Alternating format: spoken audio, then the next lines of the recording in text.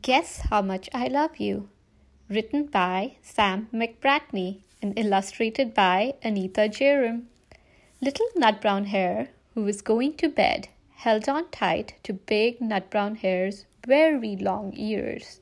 He wanted to be sure that Big Nut Brown Hare was listening. "Guess how much I love you," he said.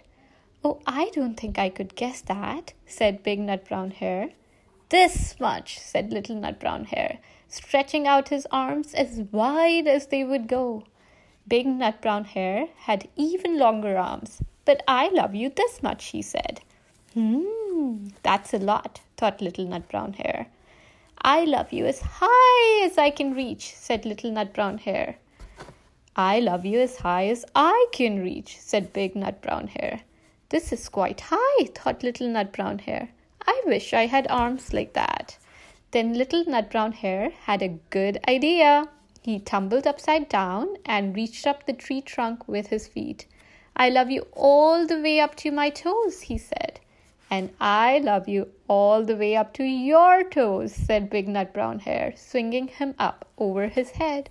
"I love you as high as I can hop," laughed Little Nut Brown Hare, bouncing up and down. "But I love you as high as I can hop," smiled Big Nut Brown Hare, and he hopped so high that his ears touched the branches above. "That's good hopping," thought Little Nut Brown Hare. "I wish I could hop like that." "I love you all the way down the lane as far as the river," cried Little Nut Brown Hare. "I love you across the river and over the hills," said Big Nut Brown Hare. "That's very far," thought Little Nut Brown Hare. He was almost too sleepy to think any more. Then he looked beyond the thorn bushes, out into the big dark night. Nothing could be further than the sky.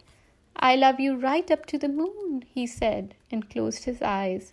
"Oh, that's far," said Big Nut Brown Hare. "That's very, very far." Big Nut Brown Hare settled Little Nut Brown Hare into his bed of leaves. He leaned over and kissed him good night.